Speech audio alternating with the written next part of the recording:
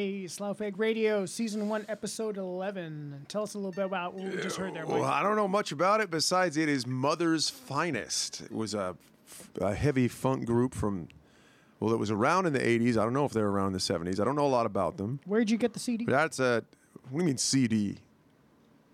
CD? What are you giving away our... Yeah, sorry, guys. It was a CD. We do hard copy here. CD, vinyl, usually vinyl, but if not, so occasional CDs and cassettes, and that is it. No MP3s.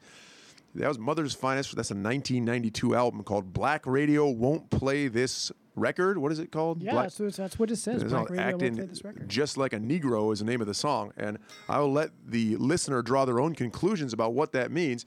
I just found it interesting. Well, I liked the song back then. I found it interesting that a black group, an all black, well, I don't know if they're all black, but a black group would put a song out with that title and an album called Black Radio Won't Play This. Yeah, they had some other...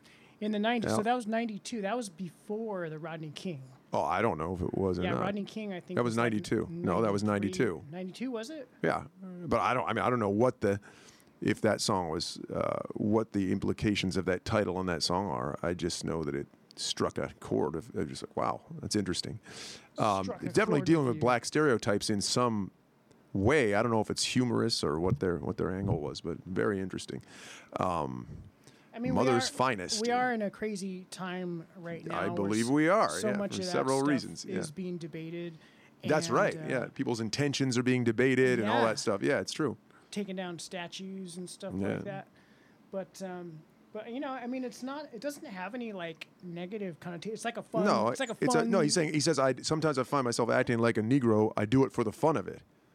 I mean, it's a black guy speaking too, so obviously he's playing into saying. I don't know what he's saying about racial stereotypes, to be honest with you, but it's interesting. Yeah, we don't have a lyric sheet. Well, yeah, I think I had the lyric sheet once, and it didn't really clue me in either what he really meant, but it's interesting. But oh God, yeah. Yeah, but anyway. What's the rest of that CD like? Oh, pretty similar, but not as as that song. I wasn't crazy about a lot of it. It kind of bored me, but that song particularly stuck out. What's the first track on the record? So yeah, Mother's Finest. Mother's Finest. All right. So here we are, still in quarantine, still in lockdown. Still having a great time in quarantine. Yeah. Yeah, doing what we can. I'm making a lot of juice these days. Yeah. I am. I spend like so am I, baby. 2 hours a day squishing fruits and vegetables. And 2 hours a day squishing juice out, eh? Yeah, pretty much, man. Well, yeah, we won't. Okay, here's another interesting metaphor for you. Right. So I'm sure people are, sharing in that practice. Anyway, once again, you should always juicing. Keep your called juicing. The juice got loose. Keep your pen and paper handy every time you listen to Slough Radio, because you never know what's gonna come online.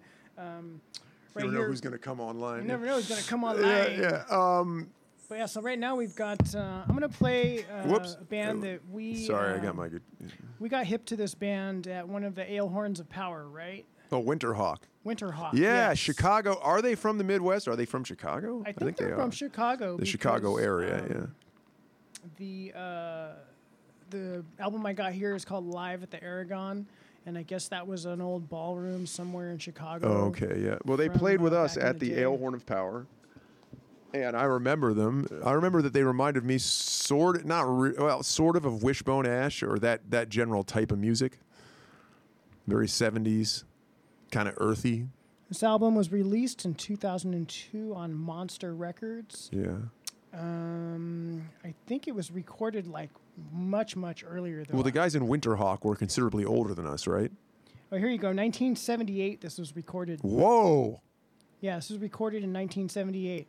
The guitar player guy, Jordan Macaris, he's super cool. I remember meeting him and just like I was fanboy right from the beginning, and I've kept in touch with him slightly over the email, I don't think I stuff, talked to him much, but yeah. I've always wanted to like write like a bass and drum track and send it to him. Oh yeah, and put the guitars on it. I remember they made an impact that year at Ale Horn. They really like, whoa, Winterhawk, like authentic 70s. As I said, Wishbone Ash, a little bit of I don't know. But Yeah, I'd be curious to find out exactly where they were from too. For like I remember seeing them on stage, just going like, "Whoa!" It's a real thing. These guys are opening for us. What? Were they? Yeah. It was the real thing. It was very authentic. I remember that. That was when we played with like October 31 headlined, and we were right. I don't remember. No, November's Doom. November's Doom. I don't remember that particular who it was, but Ale Horn of Power. Ale Horn of Power was great festival. Too bad they didn't have it this year. It's another one of those things that got Corona canceled, right? Yeah. It's a bummer, man. But miss Chicago. Big time. Things are starting to open up around here, and if they're opening up Is around that good, you though? too, just be careful. Try and use your common sense. We want people to be able to come to shows when sooner rather than later. Yeah. And we're afraid that if we be stupid now, then we won't be able to have shows till because if anybody 2023. listening to this gets act stupid and gets coronavirus, then the gigs are going to suck. Are they? Yeah, because it's going to be because everybody else is going to get it, or they won't be gigs then. No, because then like the 50 people who come to our shows, there's only going to be like 40. You know what I mean? It depends on where it is. If it's in Chicago, it'll be a lot more than that. Here, all bets are off. The scale of the show will be considerably changed. If people yeah. Get sick, so just please use your common sense. And this song's from Winterhawk. This is called "Bad Influence."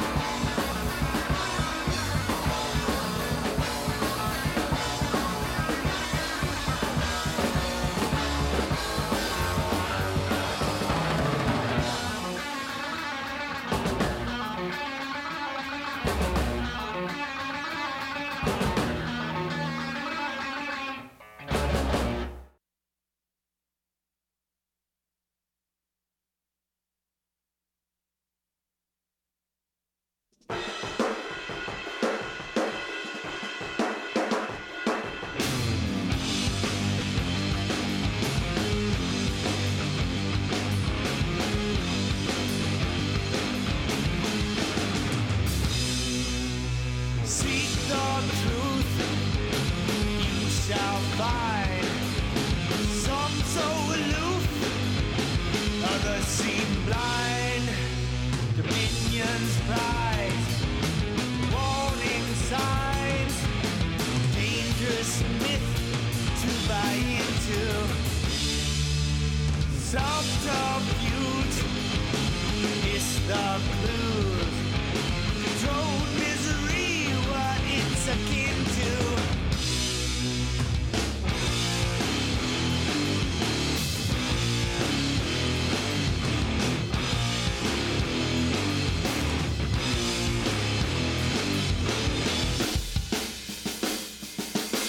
Dark gray clouds, future shroud, cast long shadows before them. Stark and loud, they act so proud. To deceive us, still we adore them. Sadness grows, for the future holds. Grieving for the innocent among us. Apprehension gnaws at the roots of cause. Forced down our throats, it's wrong and unjust.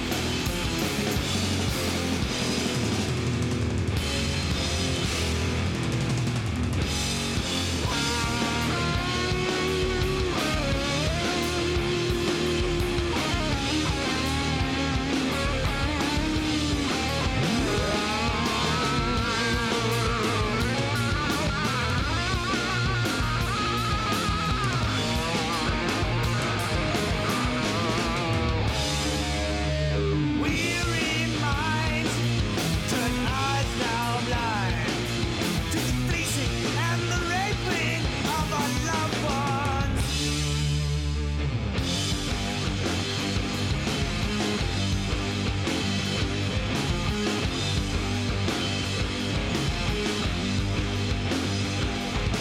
Dark horizons, dark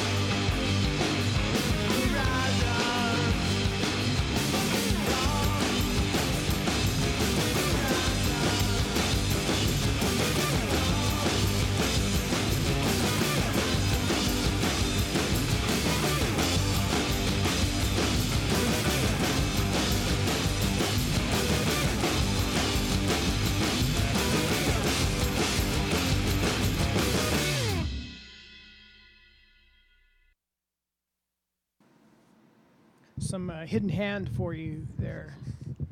This was Dark Horizons.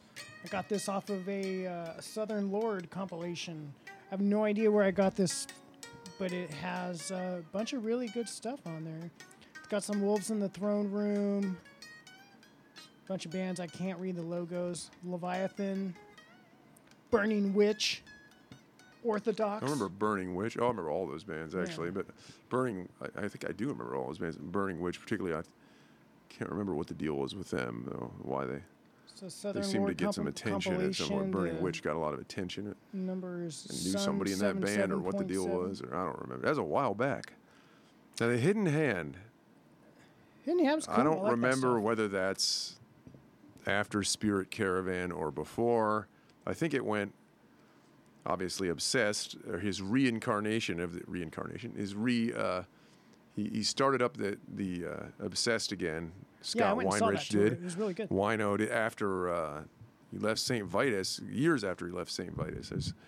He left St. Vitus in the 80s, I think. Or no, No, we saw him. 90. No, that was way back, way later. I mean, whenever he left St. Vitus, either it was the late 80s or early 90s or whatever it was, he got the Obsessed back together, and then That ended, and he called it Spirit Caravan, I believe, before the Hidden Hand. I can't remember.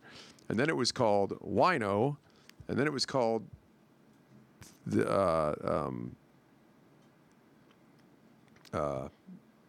Obsessed again. And then he was back in St. Vitus again. And now I don't know what's going on, but I like that song. I always like his little weird take on, what do you want to call that? Stoner rock or whatever you want to call it. Maybe that's a cardinal sin. Maybe the true doomers would be mad at me for calling him stoner rock. Things like that. Oh, I do. I don't like to compartmentalize. Oh, I love such things. I'm gonna pigeonhole Wino right now. Now, that was if he was here, I'd pigeonhole him. That's pigeonhole him. But I'll do it from a distance pigeonholing. He's right there. That song was no, I don't know if I'd call it stoner rock. I don't know what I'd like. Doom, is it true doom? I think it might be. It'd be hard not to call him true doom now. But the riffs are cool, and he's has a weird take the way that one goes down, there's a little tweaky things with those. Because if you really go it sounds like every other stoner rock band. So he has his little take on it, tweaks the riff a little. The one thing about Wino on that stuff that I guess because he's playing guitar at the same time, or I don't know what, is that the vocal melodies that he writes are often a little less creative than the guitars. Like on that, he just kind of sings sort of a monotone line. He often does that in songs that have more interesting guitar parts, probably so he can sing them. Yeah, I talked to him about that, and he said, really? He said that the reason why he does that is because he has to concentrate so much on playing guitar because he can't see. He has he has really bad vision. So when he sings, he's like, did he really say that? Yeah, I talked to him about it because I was like, dude, you need to sing right into the microphone, man. And I was giving Wino stage pointers, and because he was totally like singing away from the microphone. Yeah. And I said, well, maybe lower the mic then, so that you're singing into it. And he's like, I don't know, man. He's super cool about it. But the reason why he sings those monotone things is because he's focusing so much on playing. Because in St. Vitus he didn't do that, and I think he wrote some of his vocal melodies in St. Vitus. So maybe because he wasn't playing guitar in St. Vitus, so that's why that's why it is. Yeah. Anyway, that was the last conversation I had with him. Yeah, that's cool. Was he giving him advice? Yeah, I know. I've just said, hey, how you doing? A couple of times. I don't really know him at all, but yeah. And it was much he seemed very approachable. The last time he played in San Francisco with the Obsessed. I don't think I was there. A couple of years ago, dude, nobody was there. Yeah, it was. Really? Yeah, he played the Elbow Room in San Francisco. There was probably not even 100 people. Well, that's for the Elbow Room. It ain't that bad. But you'd expect more of him. Yeah, that's weird. Yeah, I expected more, but there wasn't that many people. That sucks. Addison was there. Yeah. Okay. All right. Out there. That was cool. We'll be free at last. Oh no, play that Stinking Lizaveta. Okay, there's another band.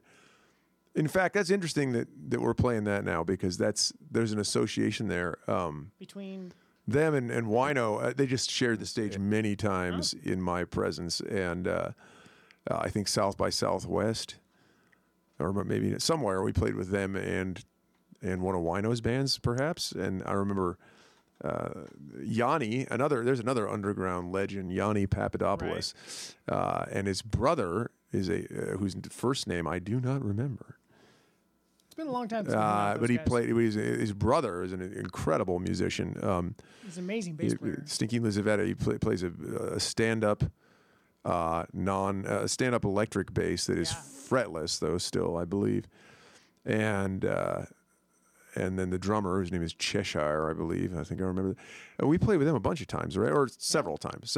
And I used to see them in the 90s before I knew them. Really? I knew who they were, but I didn't know them personally. And then they used to tour constantly, right? Yeah, they did. And so they were out here, and they really blew people away in the 90s. There was no one else like them, and there still isn't. I don't know how much they tour now. I didn't get hip to them until we played with them. And you were like, oh, dude, you're going to love these guys. Yeah, they're awesome. And then a couple of years later or whatever, they came through San Francisco. I think we played with them, and they stayed at my apartment. Yeah, I remember that night. Yeah. We all hung out. Dude was playing. You guys stayed over there, and Yanni stayed at my house, and Cheshire and his brother stayed at your house. Yeah. And we came over in the morning, and you guys are all, whatever, you're making breakfast or something, and then we went out to the beach. I don't think you came, though. Yeah, but a bass player guy was playing my stand-up bass, and he was like a master on it. He's a total master. I was like, dude, this is awesome. Like, I'm getting a free bass lesson right in my apartment at like 2 a.m. It was great. Yeah, so Stinking Lizaveta's from Philadelphia, and I guess they're probably still there if they're still together. I think they're still together. And they're from the old East Coast hardcore scene. They knew some of the bands that I had played with in the 80s when I was a kid, from that area, from that era and from that area. And they're, well, I guess we should just play them rather than talk about them. But they were really heavy. They were really interesting. Three-piece instrumental band from Philly. And anybody who's been around the underground music scene in America for a long time should know about Stinking Lizaveta because they played everywhere all the time. Yeah, they toured constantly, right? Yeah. This is from a record called Caught Between Worlds. You can play the song Caught Between Worlds. Came out in 2004. This is the title track, Caught Between Two Worlds.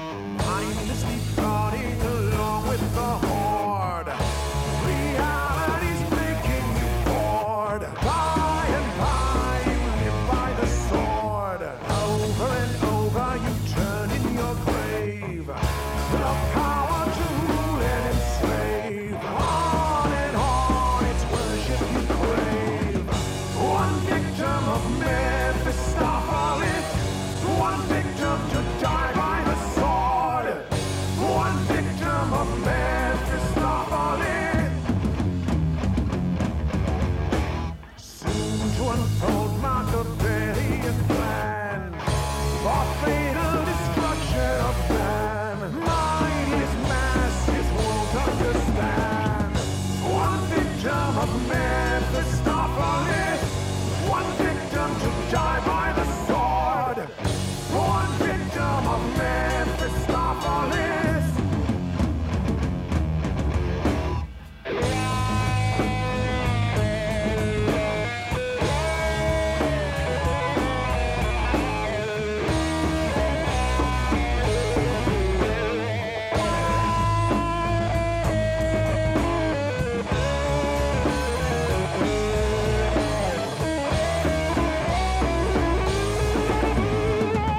One victim of Mephistopheles, one victim to die by the sword, one victim of Mephistopheles. Naked diplomacy, human is God, opposing a legion of clods, hard and hard, the Florentine clods.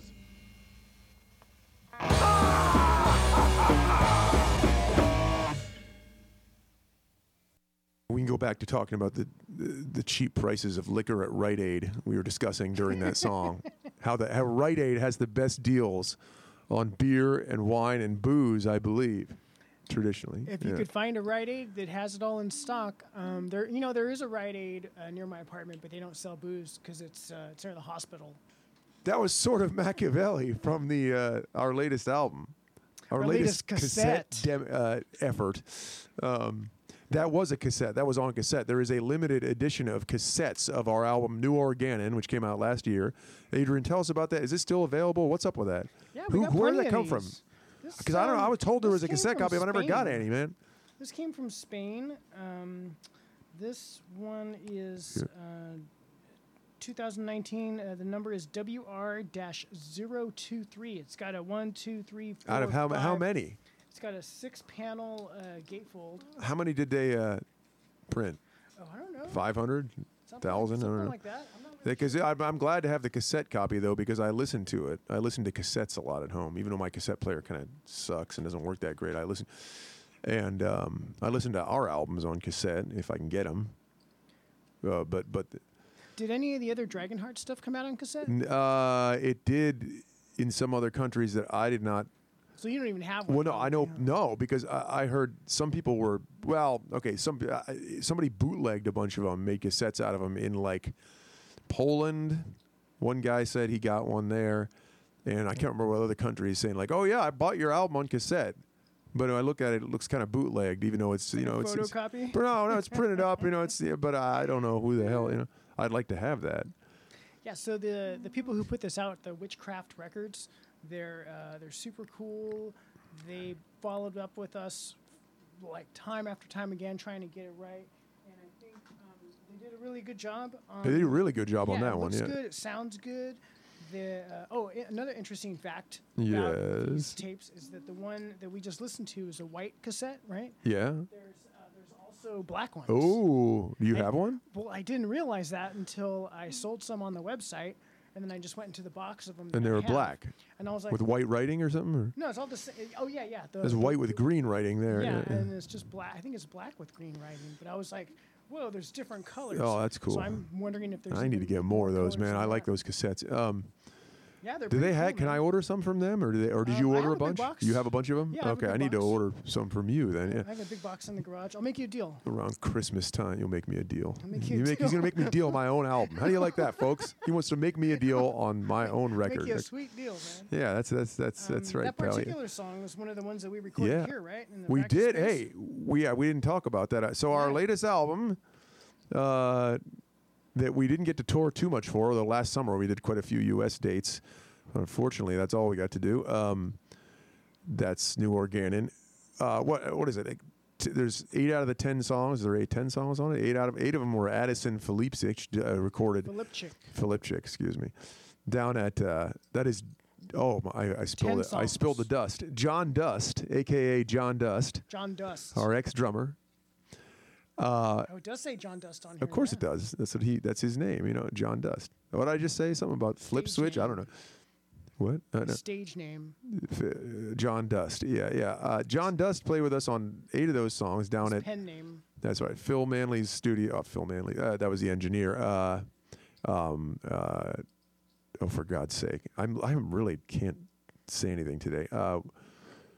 What's the studio called? L Studio. Mixed by Phil Manley at L Studio. L Studio. Mastered by Justin Weiss at Trackworks. Yeah. And so John Dust played on those 8 tracks, but then we did the 8 tracks, and we thought we want to do more later, right? Were there one or two? There were one session where we did 8 songs, and then we did all the overdubs, and I did the vocals and this and that, and then what is it? 2 years later.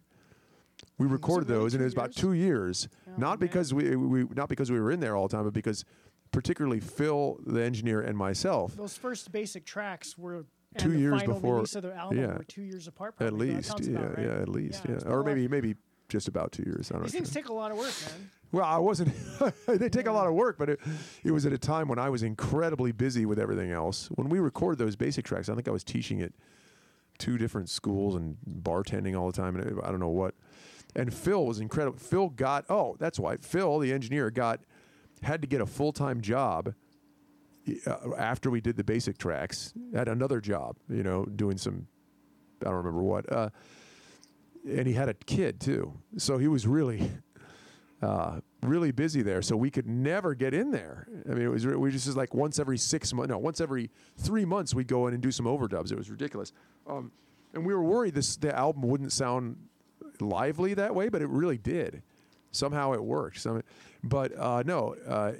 Adrian, So the other 2 songs were with our drummer Jeff Griffin, who preceded John Dust. Lasted almost 2 years. Yeah. Let's advertise how Spinal Tap-ish we are. Yeah, and the only recording Jeff did with us was right here in this room. With you at the helm. Batuka, if we're going to be giving people's aliases away, Batuka bass there. No, Batuka. man, you're spilling the beans. Yeah, spilling all my secrets, man. But remember how, Sort of Machiavelli, the song we just played, that came out really good, I think. And it's got a vibe, man. Well, I remember that. Yeah, we recorded that with a particular guitar. Was it my amp, I guess, and then Angelo's son for the leads or something. I don't remember. Man. And something about the way we recorded that was different than the other one we recorded down here. That was Sort of Machiavelli recorded right here, and it sounds really tight, has its own really great raw sound. The vocals came out great somehow, even though we did them right here. With not any real. We had some soundproofing, but not much.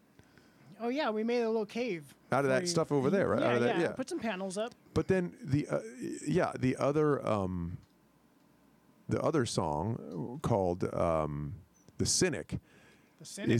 I really love the song. Both the songs I really like how we wrote them in like 2 seconds each, just really spontaneous, written.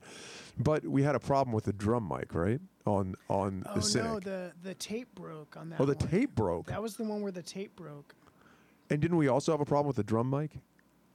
Probably, maybe. I don't know. Yeah, one side cut out or something, and the tape broke. You're right. We had a better track of the Cynic than we put on the record, right? A better take. Yeah, we had a better take, but the tape snapped in half. The tape snapped in half.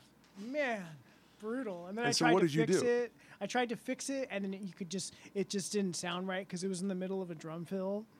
And so when we I tried to fix it by splicing it with some tape, and when we played it back, there was a jump in the. I remember that it didn't work at all, and that we asked Jeff. We said, "Well, look, man, we're gonna have to use your track that was not your favorite of the 2," and he said, "It's all right. I don't." Yeah.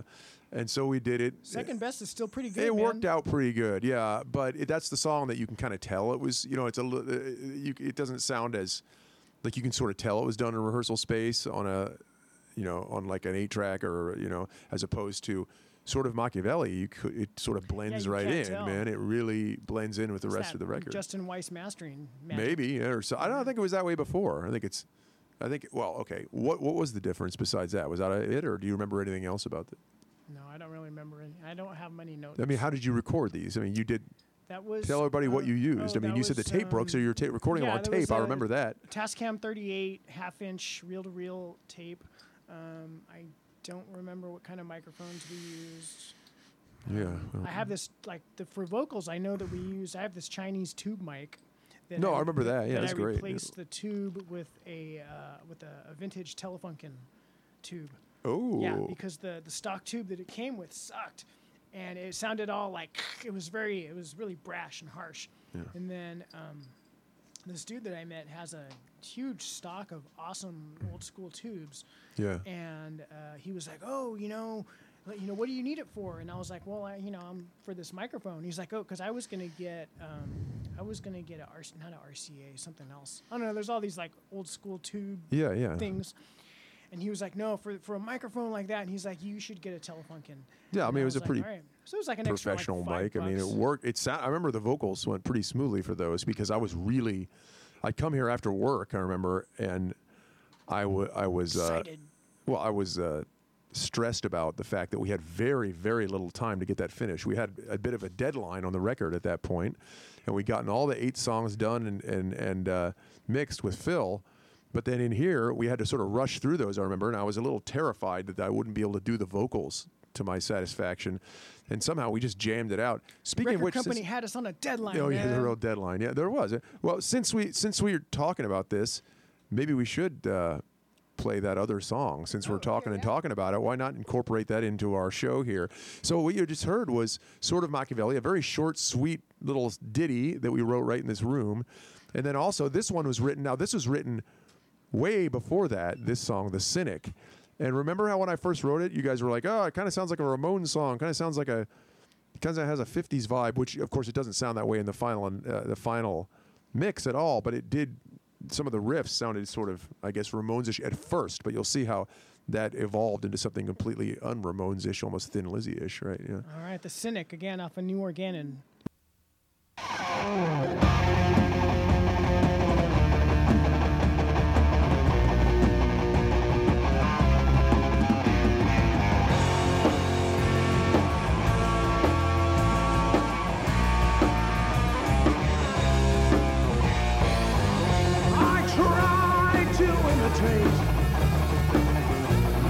Self-causing pain, my friend Diogenes lost our sense of shame.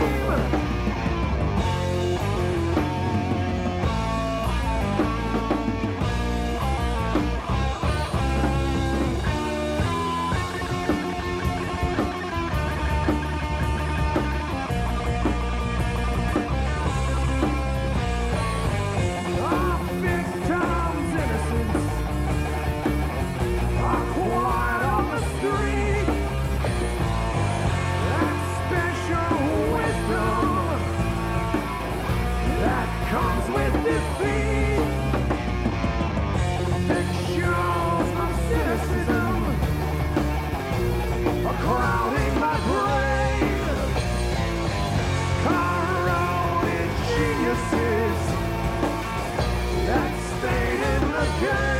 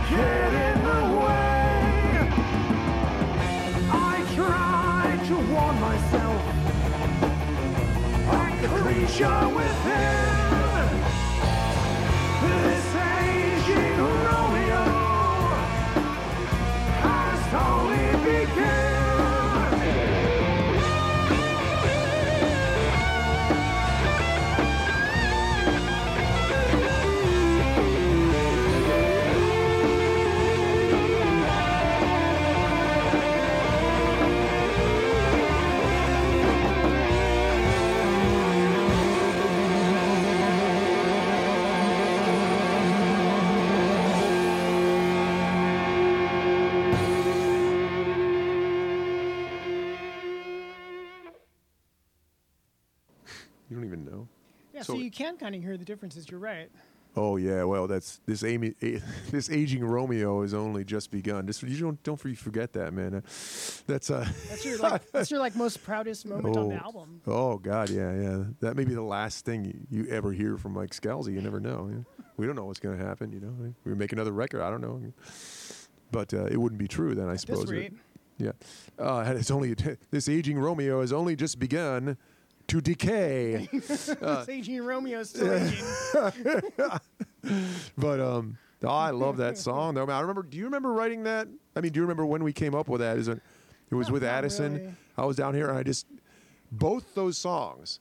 In fact, a lot of Slough-Feg songs. Yeah, no, the ding ding ding ding. Yeah, you remember that was that? just one thing I remember. You came in, and you and Angelo. No, were actually, like, you and Angelo were like, "Hey, man." It was more like I came in and we started practicing it. Like a lot of Slough-Feg songs.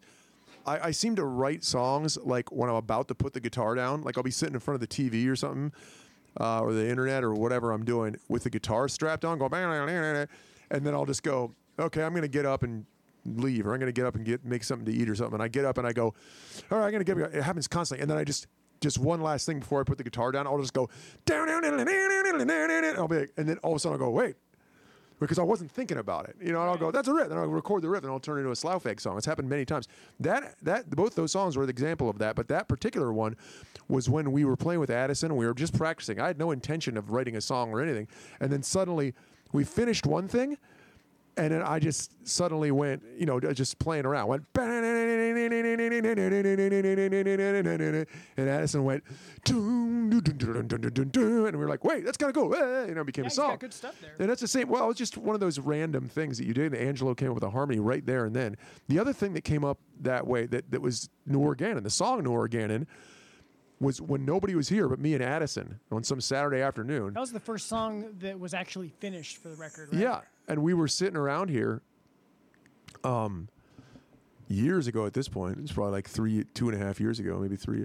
And me and Addison were here on a Saturday afternoon just because he hadn't been in the band that long. And I just, suddenly I just went dun, dun, dun, dun, just playing around just with a simple thing. And he went boom, boom, boom, and the whole song comes out of it. So yeah, you guys did isn't that fascinating? You guys did a lot of one-on-one and stuff, you and Addison. Until he started showing up wasted all the time, yeah. But yeah, which wasn't as bad. It was just two of us. It was like, well, whatever. But we did. Well, I did that with a lot of drummers because you kind of, when they, as we have been in the last 5 years, getting a new drummer every couple of years, you got to sort of do a lot of, a lot of. I can't drink and play drums. It's too hard. I can't either. Yeah. But I can't. Well, I mean, I can't drink and play drums, and I also can't not drink and play drums. Hey, I drink to forget, Adrian. Don't you remember that? Don't you remember? Every night the scene Don't is you remember set. that? I drink to forget. But you know what? It could be a lot worse, I could forget to drink. See? Yeah, it could happen. It could happen. That one goes way back, man. All right, I'm gonna make a giant. My left grandmother turn. doesn't. She's 89. She doesn't even need glasses. All right, what are we gonna do now? She drinks straight from the bottle. I'm gonna do a double shot at Evil. Oh yeah, let's do it. Let's do it. Yeah, double shot at Evil here. We'll listen to it and then we'll talk about it.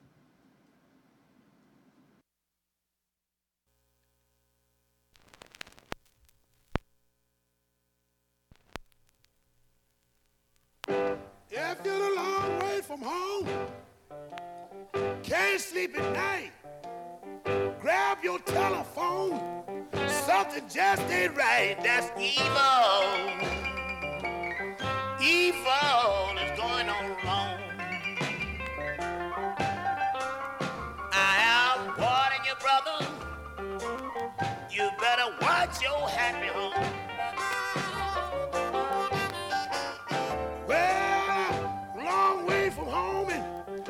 ain't sleep at all. You know another mule is kicking in your stall. That's evil. Evil is going on wrong. I am warning you, brother. You better watch your happy home.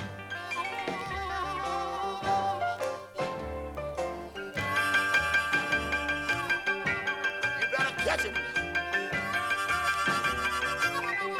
Cause something wrong.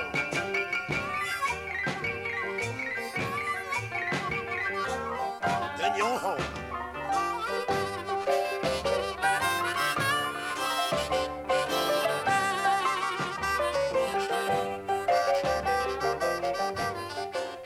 Well, if you call on the telephone and she answers awful slow, grab the fat thing smoking after you half the whole bone. That's evil. Evil is going on wrong. I am warning you, brother. You better watch your happy home.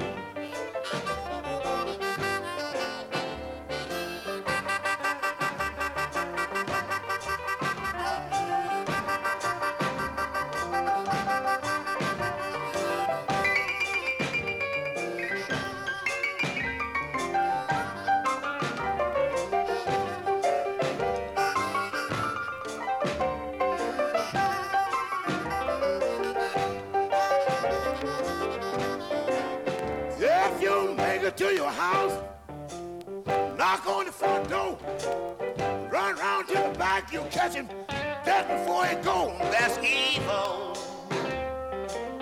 Evil is going on. I am warning you, brother. You better watch your happy home.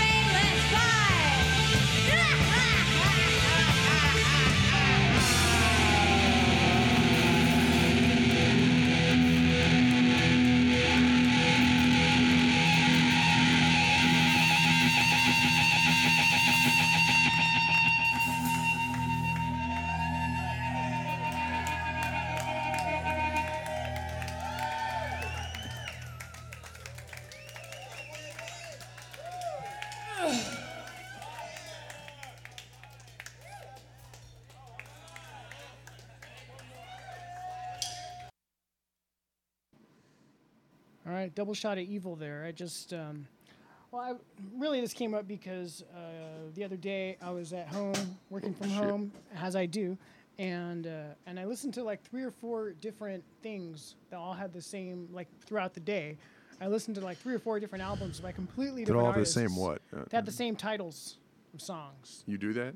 Well, I didn't realize it until I was I thought it was some kind of fetish you had or something like that. Well, no, I mean, like I said, I'm working from home, so I'm listening to like all my records, all my CDs. I'm listening to everything every day. Yeah, if you're when you're working, yeah, you kind of have to. Yeah, I mean, basically 8 hours a day I'm sitting in front of my computer. How do you do? No, seriously, man. How the hell do you do that shit? I know people who do it. I don't know how they stay sane.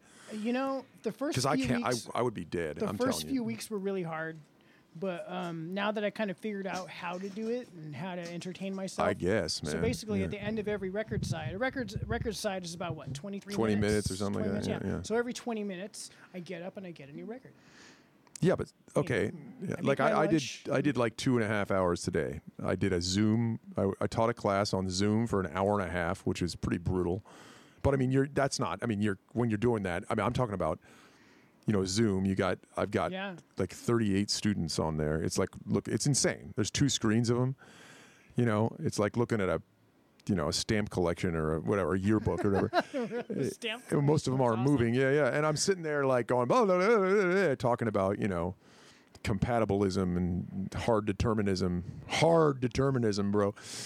Universal causation, principle of alternative possibilities, all this nonsense, what's the title? Is this intro? Leopold and Loeb, Clarence Darrow, the murder of Bobby Franks in 1920, whatever it was. It's ethics stuff, but it is an introduction to philosophy class. So we're on intro. Free will versus determinism. You're going through a lot of different things. Yeah, right now. Yeah, yes. Free will, determinism, ethical relativism, dualism versus monism. Blah blah blah. Stimulate those young minds. Stimulating their young minds. Yeah, I can't listen to music when I'm doing that, obviously. Right. But then I get off that, and there was a half hour before I did that where I was, looking through all the notes and stuff. And then for another hour or so afterwards, I'm playing around with the teaching software and posting things and emailing students. And after that was like, 2.5, 3 hours. I mean, I am done and I am fried and I'm freaking out. I mean, I'm freaking the hell out to get out that door. I cannot sit there any longer. It's like 3 p.m, and I have to run out of the door. I get on my bike or whatever and just go. I can't do it. I mean, I think I would literally. I don't know what would happen if I had to work 8 hours a day from home. I would not. Well, I mean, like I said, I get up every 20 minutes to switch the record. Sometimes I go to the produce market to get some vegetables. So you can stop in the middle of the day. Well, lunch break or sometimes I exercise in the middle of the day. Oh, okay. So you're not 8 hours contiguous without contiguous. No. I'm back and forth. Yeah. Back and forth. By the way, Adrian has just offered me a. You're going to talk about that stuff that you just played. A warm Tecate. A warm Tecate. He's giving me his warm Tecates. I don't want warm Stella. That's even worse. Stella, but like bites right through my stomach. You seem like you're in the mood for a nice warm Stella. Yeah, I want. Anyway, talk. So, like I said, we had 2 versions of the same song. The first one was the Howlin' Wolf. The song was Evil. Off of an album was the same name. This one is off of Chess Records. CH1540. Ain't doing it. On the blue and white Chess label. It's 1964. This one was recorded. So he was already in his middle age by that time. Howlin' Wolf. Yeah, Howlin' Wolf. He started like in the 40s, man. I like Howlin' Wolf. I don't like a lot of blues. I like Howlin' Wolf though. Some of the videos of him are awesome because he gets in the face of the people in the crowd. He's a weirdo. Yeah. He like gets like 2 inches away from their face and he's all like sweating. Yeah, I know what that's like. And growling at people. It's pretty awesome. But some Howlin' Wolf. And then the second version there was a band called 45 Grave, where I don't know if people like goth and kind of crossover punk goth stuff, but from an album called Only the Good Die Young from Restless Records. I don't know what year this was. It's a live album. they put out. But I like a lot of that stuff. When I was growing up, I mean, I have a lot of. If we ever do a goth episode, I got plenty of records. We can do a goth. Of that. You can do it all. I don't have any. I know. Except for Southern goth, like. Southern goth. We could watch episodes of the Waltons and listen to REM. That's. I don't know what the hell. Well, because I started. Or wait, isn't that Cormac McCarthy? Isn't that considered Southern goth? Cormac McCarthy. You don't know who Cormac McCarthy is? Man, you Philistine. He's like one of the most famous writers of the last 30 years. I don't know. Southern goth. Anyway, all right. Go. So that's all I know. I don't know anything else about goth music. Well, when I was in high school, I don't know, man. I was it's a so skater gloomy. kid, and I chased all the goth girls. And then I was pale, flabby arm chicks with 15-foot hooks in their faces. Yeah, I loved all that stuff, man. Really? Why? Because you're in L.A. and you're sick of like puffy-haired sort of tan chick from the Sunset Strip. And I didn't want the blonde hair, blue-eyed. Because L.A. Yeah. Chicks, I wasn't into that. I was like, the weirdo, dark goth chicks. I was like, that's way more interesting to me. Well, in L.A., I see how that might be the case, So then up here, I mean, you won't find. They kind of, sourced a lot of music for me. They were like, oh, you don't know Bauhaus? And I'm like, no. And then, I learned all about all that goth stuff, and I bought all the records, and I have a lot of that stuff. It's definitely, it's not worth anything. Old goth records are not worth much on eBay. No, they're not. They're worth like $20 for like. I just remember going over to goth parties in people's houses where there are these very tall, pale chicks sitting around going, "Oh man, they'd call it like that's so hot." That's because they're wearing all the heels and stuff. And they're just weird. It was just they all talk like that, They all sit around. Most of the goth chicks I knew didn't talk at all. Well, that's true. They're not supposed to talk much, but they did. Talk at all, and it was like so. But I'd ask them out, and I'd be like, "Do you want to go to the movies on Saturday? Do you want to go see E.T.?" And E.T.? Like, yeah. And they'd be like... Was that when you were like 7 or something? Yeah. No, yeah. Like 12, 13. Yeah, I guess E.T. came out when we were about 10 or 12. Yeah. Yeah, do you want to go to the movies? And they'd go, okay. I'd be like, that's wow, about she it. said yes. Yeah. And then we go to the movies. I'd be like, yeah, Go see E.T. Yeah. Hanging out with goth chicks, Oh man, I don't have much on that. I knew goth people and all that shit, but funny thing is, flash forward 25 years, and Vega, my girlfriend that I live with now is blonde hair and blue eyes. Yeah. Okay. Well, you had what's her name? Vega as goth chick, So that's kind of odd. What are you gonna do, man? Hey, right, why don't we play some happy metal? Some happy metal, yeah. Well, sure. I was thinking last time we were talking about a bit about power metal and how sort of cheesy it was, but we like Blind Guardian or something like that. But, and now this isn't, or we talked about Rhapsody. I don't know. I was thinking one of the bands I like from that genre, that they consider power metal, that certainly sounds happy, is, which some people might consider cheesy, is right there in front of you. The Talisman there. Is that what that's called? Or what's that record called? The Sacred, by Nocturnal Rites. The first song, Destiny Calling, man. Now that is happy metal. So, for example, well, let's play it. Let's listen to it. I like it. It's really well done, man. Any of you listeners out there who know about this band, Nocturnal Rites, they do this style right. That's all I'm going to say. Okay, if you're going to like, a lot of people think they're cheesy. If you like this style, they really, really do it right. I believe they're Swedish.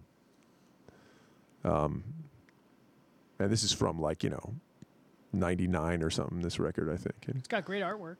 Oh, yeah. Yeah.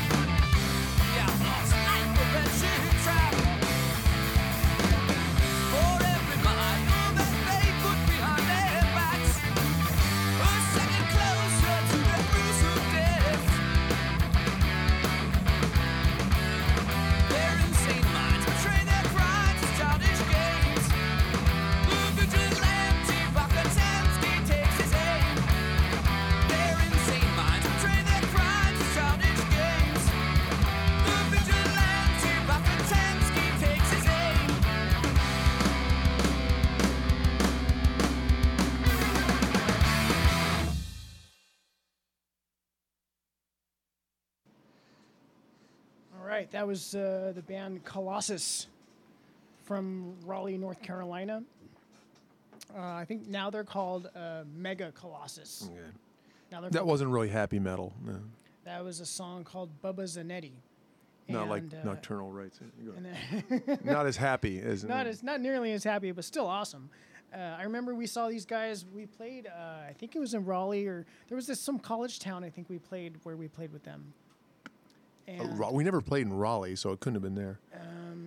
I never played. Asheville, maybe? Asheville. Yeah, I never might have been been to. in Oh, Asheville. Asheville, North Carolina, South Yeah. Carolina. Where? I think it was in Asheville. Is that place? Yeah, the Roadhouse place out in the middle of the guys who No, taste that them. was a different one. But where's Asheville? North Carolina. Yeah, North Carolina. We played there. Yeah, we played there. What is the place like? I don't remember. It was cool. It was cool. because Yeah, we played with a band called Colossus. I don't believe you. I And don't, the- and the I don't dude think it was gave cool. me the demo. He gave me their 3-song demo and was like, I remember he was like, hey man, maybe you can do something. Yeah, I remember for us thinking and that they were stuff," and I was cool, and I like, remember playing with them somewhere, but I don't. That's all I remember. Yeah, they were badass. I've somewhat followed them throughout. What were we doing in Asheville? When was this? Like what, We were coming back from New York, driving. coming back from New York? Yeah, we were driving. It was a van tour. A long time ago. Yeah. Okay. Yeah. So I think this is like 2006, 2007. But Was it like I don't remember playing Asheville. I don't remember. But the genre that they have on their Facebook Yeah. is called adventure metal. Oh no, I remember that. That's awesome. Adventure yeah. metal. That had to be that. Yeah. That's that was probably inspired by our formerly silly, always silly antics, adventure metal. Because I mean, okay, maybe the guy just had a silly sense of humor. Like when I used to say things like that in the '90s. I remember once I did in my first interview with Terrorizer magazine. I said.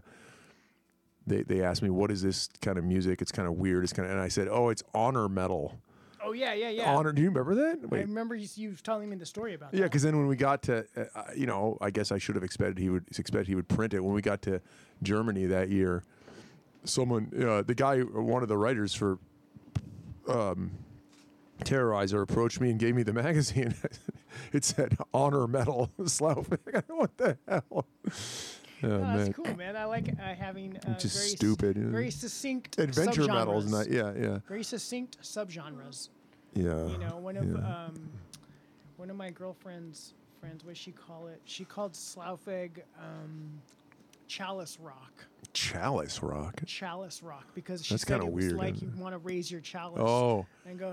Oh, well, that's it, the gay gobleteer. Yeah, that was it was like the gay gobleteer concept. You Yeah, remember yeah, that? exactly. That's what she called it. I was like, I also really enjoyed. That made quite a splash.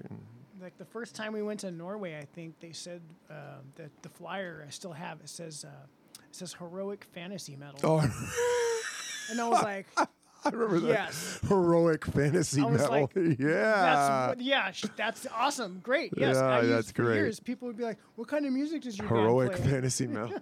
That's oh my god. That's gonna get you. That's what I tell girls when I meet them. And maybe that has something to do with my problem. Yeah, I know. I mean, it says it on my my online dating page. I'm in a heroic fantasy metal band. I don't know why I'm not getting any hits on there. I mean, what? I used to come up to girls in bars and say, "Hey, how you doing? I'm in a heroic fantasy metal band." You Get a lot of hit points. like, why don't you have any hair then? But You'll get a lot of hit points. But not too in many the hits. ongoing series of Mike Scalzi being these anecdotes that I've brought up about being accused of things and mistreated in grocery stores. We told you about Yes, yeah, I remember. one of the early one. Yeah, I got the guy pulled me aside, said you stole something here, Yep, and I yep. had to go talk to the manager and That say, was like what are you episode talking 2. about? I've never stolen anything. What? I think that was like Episode 2. Podcast yeah, episode Well, that 2. was in Safeway on King Street, right? On that's a nice Safeway. That's it why. is a nice Safeway, yeah. And That's why they cornered. there you. aren't many homeless-looking people in there. I guess I Right, came in right. sweatpants and looking dirty, That's and why they you stand out. buying a 12-pack of Rolling Rock, and they said no one buy. I was about to buy. I was actually going in there to buy ice cream. Yeah, but you look like you were I had gonna this run out craving. with It was right at the beginning of the quarantine. I went in and I wanted to buy ice cream. That's all I wanted, And I went in and. it These was a two Pepsi. security, yeah, I know that. I just thought of how dumb that sounded too. That sounded like that. And I'm standing. You had to say it. I'm standing there, And I couldn't find, you know what, honestly, I was looking for the ice cream, but I ended up in the beer aisle or something. And this huge security guard, this big buffed up guy came and, sir, you know, you had to, you know, the manager said that you had to leave because you've stolen something. And I said, what are you talking about, man? I'd never been arrested in my life, never stolen anything, blah, blah, blah. And he said, well, you know, he described you as this guy with a backpack or something. And I said, can we go see her? And he goes, yeah, sure. And by the time I said that, like, come on, let's go see her. Come on. And then he realized I was the wrong guy. And I stood there and I said, did you tell him I stole something? Is that what you said? And she wouldn't look me in the eye. It was really weird. She said, no, it was the man with the backpack. And I said, well, I got a backpack on. You know, anyway. And he apologized. Said, oh, I'm sorry, sir. And I said, well, can you tell me where the ice cream is? So he brought me to the ice cream aisle, you know, and I got this really inexpensive chocolate ice cream that kept me up all night with bowel problems. You know, it was real. No, it wasn't the cheapest. No, it wasn't the grossest one they had. It was like, actually, it wasn't that. It was Breyers, which is like middle of the road. Good, yeah, but it was, you know, it wasn't like Haagen-Dazs. Anyway, okay. So, I mean, why am I saying this? Why do you have to reiterate the story about the damn, you know, in Safeway? The ongoing series of Mike Scalzi gets abused and mistreated in Safeway, because I noticed Safeway has some very unscrupulous security guards, and that guy was just like looked like a security guard, and he was buffed, and he was wasn't that dumb really. But this guy last night, there's a Safeway right up here at on the other side of Market. I don't know if you know this one on Jackson and. Oh yeah, so, yeah, next to the financial district. Yeah, it's a brand new one. You know, it's in that sort of complex of tower, you know, apartments up there. That's Embarcadero Center. It's been there a long time. Oh, it has. Yeah, that place has been there a long time. Okay, well, I didn't. It looked new to me. Anyway, so I've been in there a bunch recently because It's a nice Safeway. I live not far from there. Well, I don't know how nice it is. The food, the ready-made. Well, when I used to work down there, the ready-made food was really good. Okay, maybe it is. I haven't had that yet, but I go in there and I buy beer or I buy whatever. Last night I went in there. Right, there's a very long bike ride. I rode out to Tiburon and back. It was about 30 miles. You know, it was great. No, it was a fantastic day. It was a wonderful bike ride. But when I got back. When I get back from these long bike rides, I'm very, very relaxed. I feel very good. I'm tired, but I feel really, you know, just like, everything opens up. I feel very, you know, not stressed at all. So I go in there. Your chakras are all aligned. My chakras are all in line. That's right. My chi is very, my chino is very, you know, that's sort of what it is. My chino is very, you know, I feel like, what is chino? Puerto Rican in it. I walked in there feeling very Puerto Rican. See, they racially profiled me is what they did.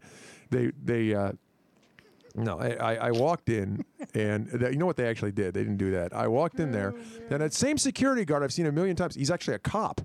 For some reason, they have a cop with a gun working that place. Sitting out front to enforce social distancing. I don't know what. And that guy, and I've seen him before. I even said hi to him. That night, I said, hey, how you doing? And I put my mask on. I walked in. I've seen the guy a bunch of times. I've been there a bunch of times. It's near my house. And I walked in, said hi to the cop, you know. And I was going to go buy this. You ever tried oat milk yet? Oat milk. It's like soy milk or this or that. Well, they have this oat milk in there that I got, and I kind of liked it. So I went back and I needed some, you know, to eat with my cereal. So I went in there. I get a couple of cartons of damn oat milk, you know, at Safeway around, you know, 9 o'clock at night. And I walk in, and the only thing I was doing that was weird that I can remember was the one thing. No, yeah, I wasn't acting. I mean, okay, maybe I was wearing some torn sweatpants on the bike ride. My sweatpants were torn, but I had this. Did you crash on your hoodie bike or on? something? No. Then why were your sweatpants torn? Because that pair is just. Oh no! I years ago I tore just, but not even that badly. Just the knees torn a little bit from playing racquetball. You know. Do you want me to get you some new sweatpants? No, they don't look. Or you really want to? They don't look that bad. At all, but I thought maybe it was the way I was dressed, and I'm wearing these sneakers that you can see are very torn up because I can't go to the damn store to buy sneakers. I don't like buying them online. Whatever. I look about the way I do now, right? Not particularly weird. You're wearing at all. Why am I? I mean, look at the way I'm dressed. I'm wearing a hoodie and sweatpants and a pair of torn up sneakers. I walk in there, and the thing that I was doing that might have put the guy out, I said hi to him, and I walked in.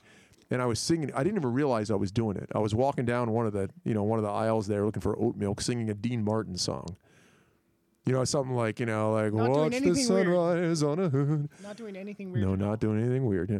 And then I noticed the guy walking behind me, and I turned around. And I said, I thought maybe I got in his way, the cop. You know, Did you have your hood over your head? Yeah, I had my hood halfway. My hat, I had a baseball hat in the hood, like it was off my head a little bit, and it was hanging halfway down. Yeah. And maybe I looked like a creep or something. Yeah, that's and I a Unabomber look. Like, oh, so he thought I was a Unabomber. Okay. Yeah. So I said to him, I thought I was getting in his way because I noticed he was behind me. I thought he was trying to get past me. I said, oh, sorry.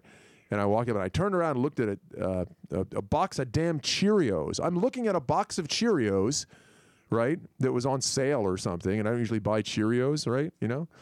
I buy Joe's. I got to go to Pinko Joe's and buy the cheaper, you know. And there's Cheerios, you know, sometimes they, you know, whatever. It was like some special on Cheerios for like a $2.50. It is. That's a pretty big box. Maybe I'll get it, you know. And the guy's standing behind me still.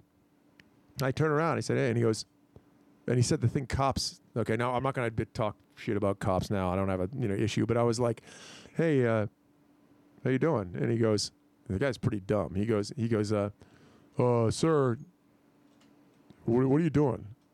I mean, what am I doing? I'm looking at a box of Cheerios here. Were you still singing the Dean Martin while you were looking at the Cheerios? Maybe, but it wasn't loud. I was like, I was about this loud. I was like, I don't remember even what's. It was something like, watch the sunrise on an empty beach or something. I don't remember this song. I mean, it was not that loud. I mean, there's guys in there. There's people in this Safeway going, insane people all over the place, and I'm singing a fucking Dean Martin song, and not even that loud. I'm crooning it under my voice like that. And he's like, so "What are you muttering. doing?" I'm thinking, "What do you mean? What am I doing?" You're walking around. I was not just muttering. Like I was like a singing. Does the Unabomber walk around singing Dean Martin songs? I don't think so. And so, did you have your bag, your messenger bag? No. No, you didn't. I had a stringy backpack like the one in here, you know. So it wasn't even that Okay, weird. That thing's an Adidas backpack that's totally clean. You know what I mean? Yeah, that's. The messenger bag might look a little sketchy, yeah, or dirty, you know. So anyway, so I'm standing there and I go, "What?" And he goes, "Well, you're acting strangely." And I said. And I looked at him right in the eye, and I had a mask on. I said, "What do you mean I'm acting strangely?" He goes, "Do you need medical attention?" Yeah. And I'm like, "No, but that's what the cops." This was last night. Yeah, that's what cops have to say to you. That's how they approach you if they think something's weird. They go, "Do you need medical attention?" They're supposed to ask that. It's a thing that they always do, you know. And I said, "No." Why? I looked at him like, "Here I am. I look completely. I was healthy. I just got on this giant bike ride. I was probably glowing from the health. Glowing. And I said, I looked a little tired maybe. And I said, no. Well, what do you mean? How am I acting strangely? And he goes, this is his response. He goes, well, you're acting strange. Your behavior. Okay, you're acting strangely.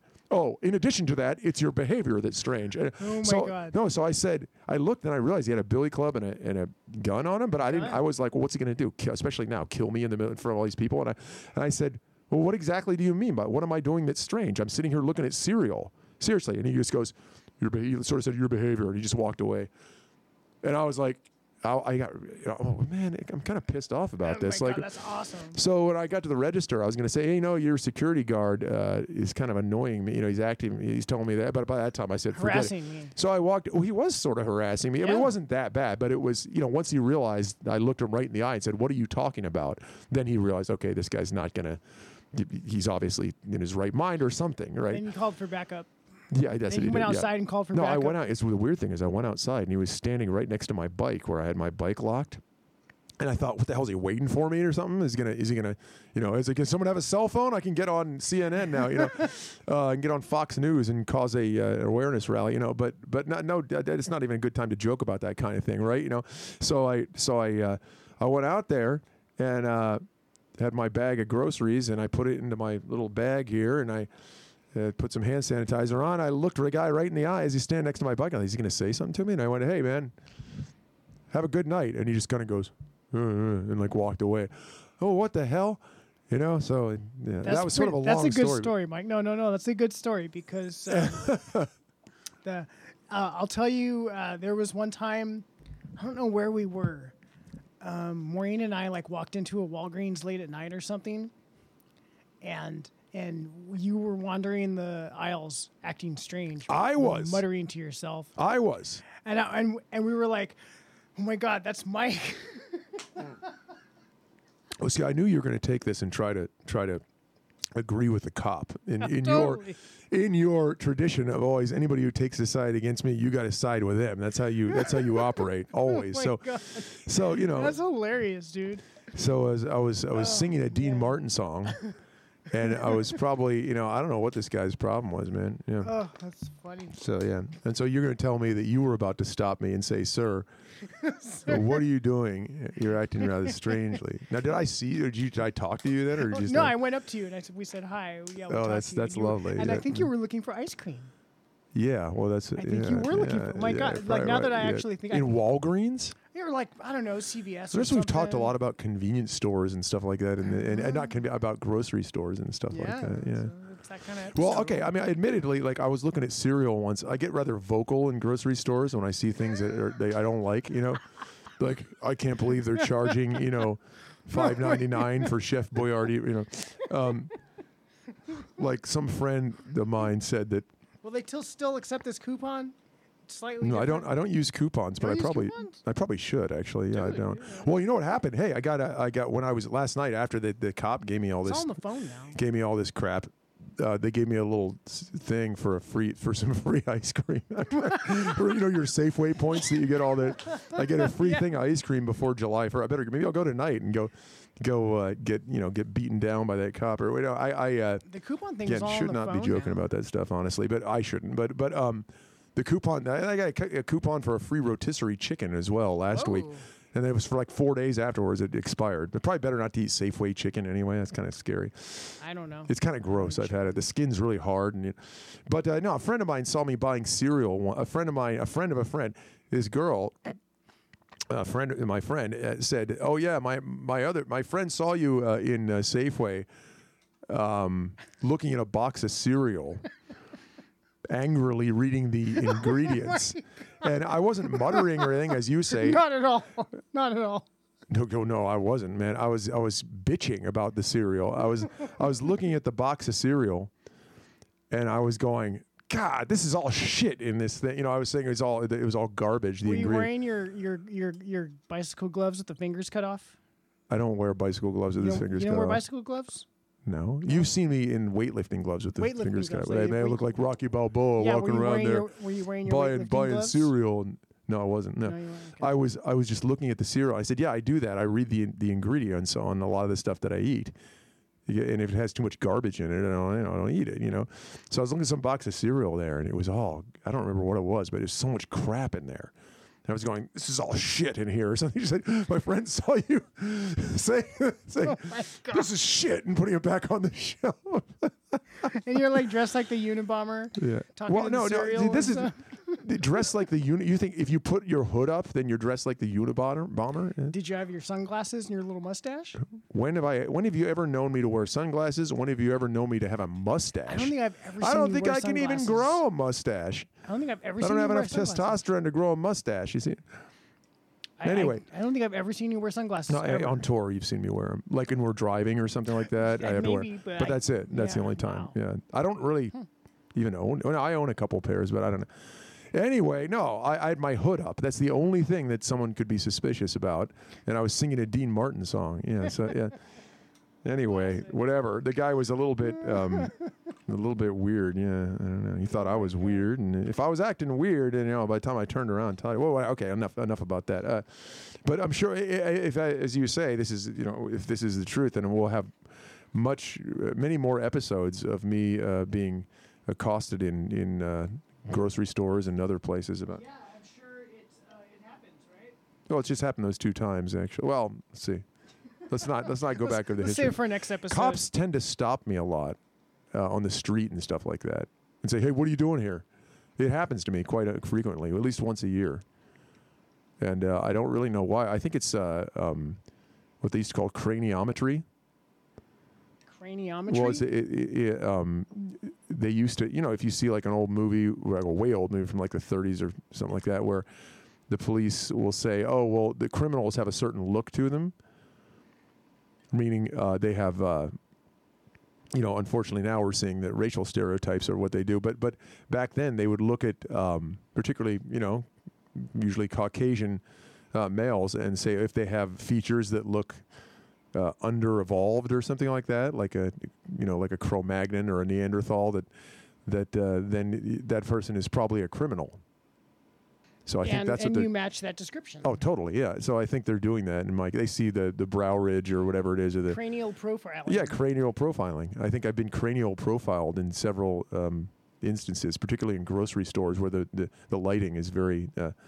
The fluorescent lighting comes down on my brow ridges very prominently. And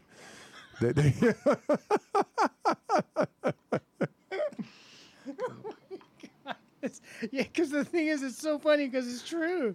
It's probably true. I think they do. I think that's why they stop me all the time. Cast a shadow over your eyes. Yeah, and they go, "Oh, that guy's probably a criminal," Yeah. And he's look like the Unabomber. He's wearing a hood, which I don't make you look like a Unabomber. He's got a low forehead and some beady eyes. No, they do. They stop me all the time. He's got a dark stare. They say, "Hey, man, what are you doing? Like, can we see your ID?" And I go, "Yeah, you can see my ID. Sure. What do you want? It's fine with me. I don't know." It's kind of funny. I mean, it's hilarious. I love it. All right. Well, other things that I love. Here's a band that we got turned on to when we were in Illinois. The town that's in the southern Illinois. Carbondale, Illinois. Yeah. The first time we went there, that was really weird. We were amazed because the people there, they knew who we were, and it was like the middle of nowhere in southern Illinois. And it's a college town, right? Carbondale? Well, yeah, it's a what is it? University of Southern. Yeah, you just said it. But you show up we showed up after some Chicago show, which was totally insane. Yeah, and I remember the flyer for the show at the Hangar 9. The Hangar 9 was looked like a hangar, yeah. Yeah, and the flyer was amazing. Like, it was a hand-drawn, like, really awesome flyer. I still have one from. Do you remember that show was with Ruben on drums, and Chewy was driving us? Yeah. Remember that Chewy was the roadie on that? Chewy Marzolo from Hammers of Misfortune was driving us around in this van, and we played in Chicago. I think it was Ale Horn of Power. We had this crazy night, incredible show, and then we drove down to Carbondale thinking, that's not going to be, that might be a little dead. What is it, Sunday night or Monday, and we drive down there and. We pull up in the middle of nothing, and it seemed like in the middle of nowhere. Compared to Chicago, corrugated steel. It was called a hangar because it looked like an airplane hangar. It did. Right? A corrugated steel building, and it just seemed like you couldn't hear anything. It didn't see, and there was this door on the side of a corrugated metal building. We opened the door up, thinking there's going to be like 5 people in there, and the place is completely packed, and it was a pretty decent sized place. And they yell, "Slow fair!" and all these people, and it was just like a mob of people all over us. We were like, "What? Wait, how did this happen?" Carbondale, Illinois. Yeah, somehow. It's just. But on that night, we one of the opening fantastic bands time. God, it was crazy. One of the opening bands was called the Bourbon Knights. And I have now, ever since then, that was the night where I first, got turned on to this stuff. And now I have all of their records. They have like 4 or 5. Well, they used to have parties for us when we showed. I remember that. Oh, man, the Bourbon Knights. Great. Those guys are so much fun. One time we showed up there and I was dying in like dysentery or something. Remember that? I was like in horrible condition with stomach problems, and I went out to the van and just laid there. And you were like trying to explain to everybody what was wrong with it. Do you remember that? Yeah, I was telling everybody you were 50. I was in horrible shape. I'm like, well, Mike's from like the 80s and stuff. This is what happens when you turn 50. Oh, yeah. You used to tell them that I was older than I was. Yeah, when you were like 39. Wonderful moments that you used to, yeah. Anyways, this is a band called the Bourbon Knights from Carbondale, Illinois. This is from the record A Black Spot, 13 Coils, and 15 Men. This is the Guns of Sikeston.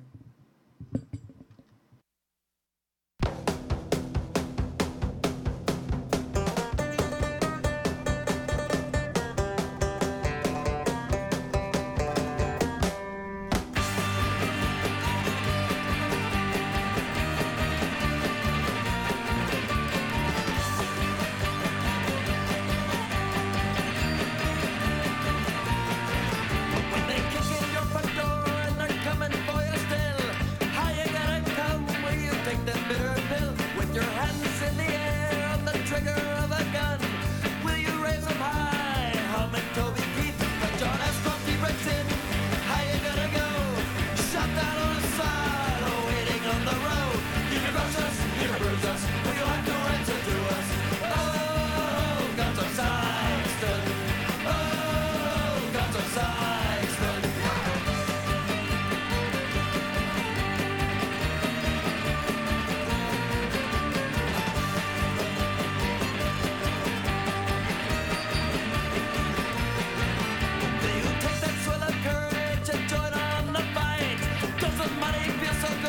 love your life too well, or your time will surely come, as in heaven and in hell. Caught beneath the summer sun, playing that survivor. W has no mercy, they caught him with the guns. Don't need no color puppies, goodbye Iraqi sons. You crush us, you bruise us, we don't do answer to us. Oh, guns of Sykeston. Oh, guns of Sykeston.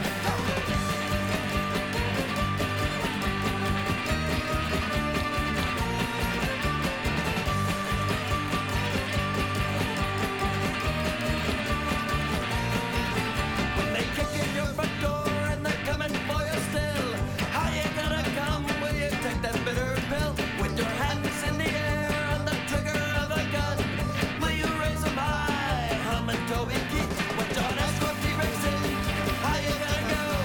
Shut down on the side, waiting on the road. You crush us, you bruise us, will you have to answer to us? Oh, guns of Sykeston. Oh, guns of Sykeston.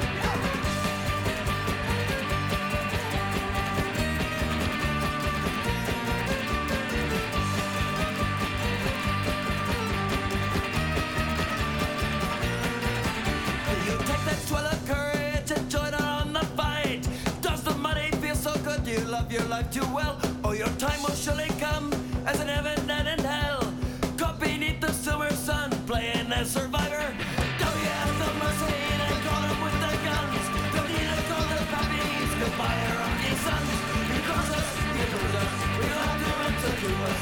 Oh, guns of Sykeston. Oh, guns of Sykeston. Oh, guns of Sykeston. Oh, guns of Sykeston.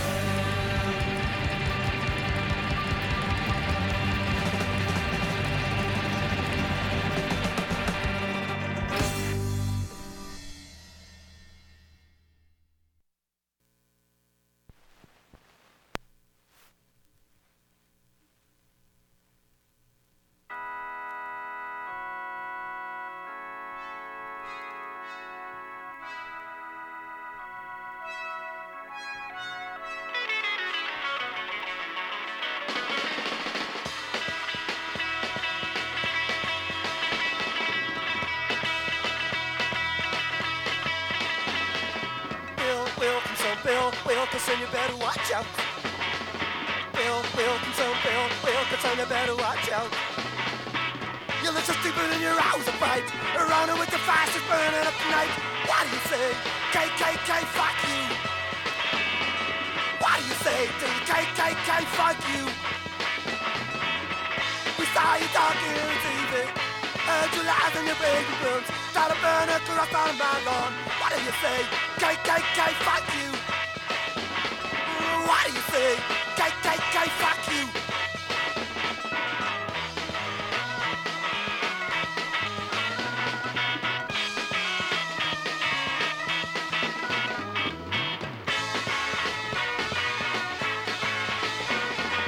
What do you say? KKK, fuck you. Bill Wilkinson, fuck you. We ain't about to bleed liberals. In a falcon with an army that'll burn a cross out of my lawn. What do you say? KKK, fuck you. What do you say? KKK, fuck you. What do you say? KKK, fuck you. Okay, so that was a band called Car Sickness. Shelby sent us this from where did you send it from? That reminded me of something, but I don't remember what it was that it reminded me of. A band called Car Sickness. It's from like 1980, man. I'm trying to think. I was going to think it was like some weird specials record or something that reminded me of, but I don't think it's that. I don't know what it was. Oh, from Get Hip Records. Every day is Record Store Day at Get Hip Records. Ooh. It's a limited edition, 200 copies. Includes a download coupon. Hooray. But yeah, hey, man. It's like some weird, kind of, I like the organ going on in there. Well, that sounds like something. I can't remember what, though. something I heard at like a keg party in the 80s where there was lots of, not goth people, but lots of weird, angry young men wearing thrift store clothes, listening to like the Specials and like, stuff and like, I was going to say Robin Crosby. They definitely weren't listening to Robin Crosby. They were listening to Robin Hitchcock. Some like underground party in the 80s where people were listening to Robin Crosby and the Specials. Yeah. The same party. Well, you remember when Robin Crosby toured with the Specials at one time? Before Out of the Cellar, That was like his last-ditch effort before he became a success. Before he became a junkie, yeah. He was in the Specials for a minute there touring, and then he went back to L.A. and yeah. That's a pretty interesting concept, though, isn't it? Yeah. I think we'll just finish it off here. Let's. I got this. Finish me off. I got some Deep Purple live at the BBC record. Ooh. It's a 2-record set. Deep cut. Yeah, not super deep. Is a little Glenn Hughes on there, or who we got? No, I don't think so. I think this is in there. I think. That was Mark III? I don't really know. I don't study this stuff the way I study like goth rock. Goth rock. Okay. All right. Thanks for listening. This has been Slapbag Radio, Season 1, Episode 11. Let's finish it off with some Highway Star. All right.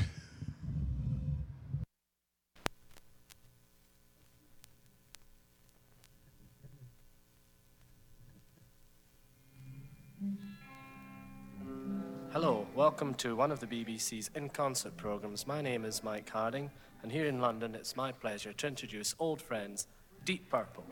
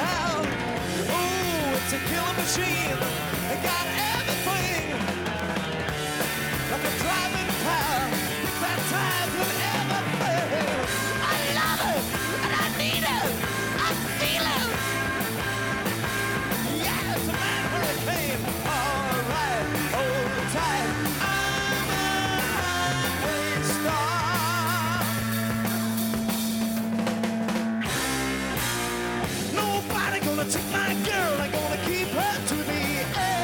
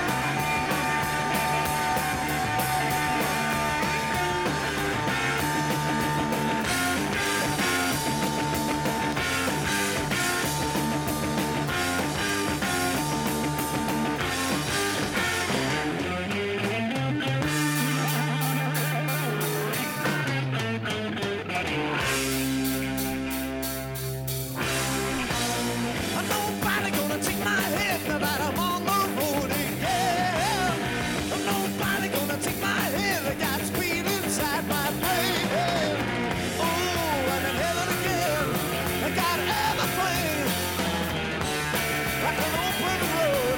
All my friends and everything. I love it, and I need it, I feel it. Yeah, I'm in heaven again. All right, hold tight. I'm wasted.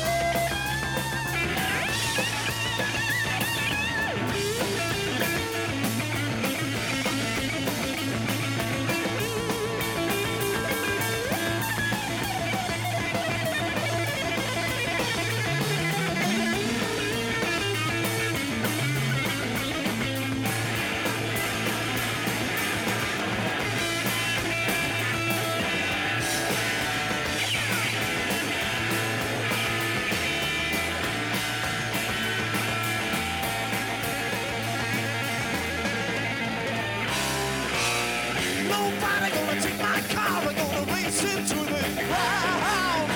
Nobody gonna take my car, we're gonna break the speeding sound. Oh, it's a killing machine, it's got everything.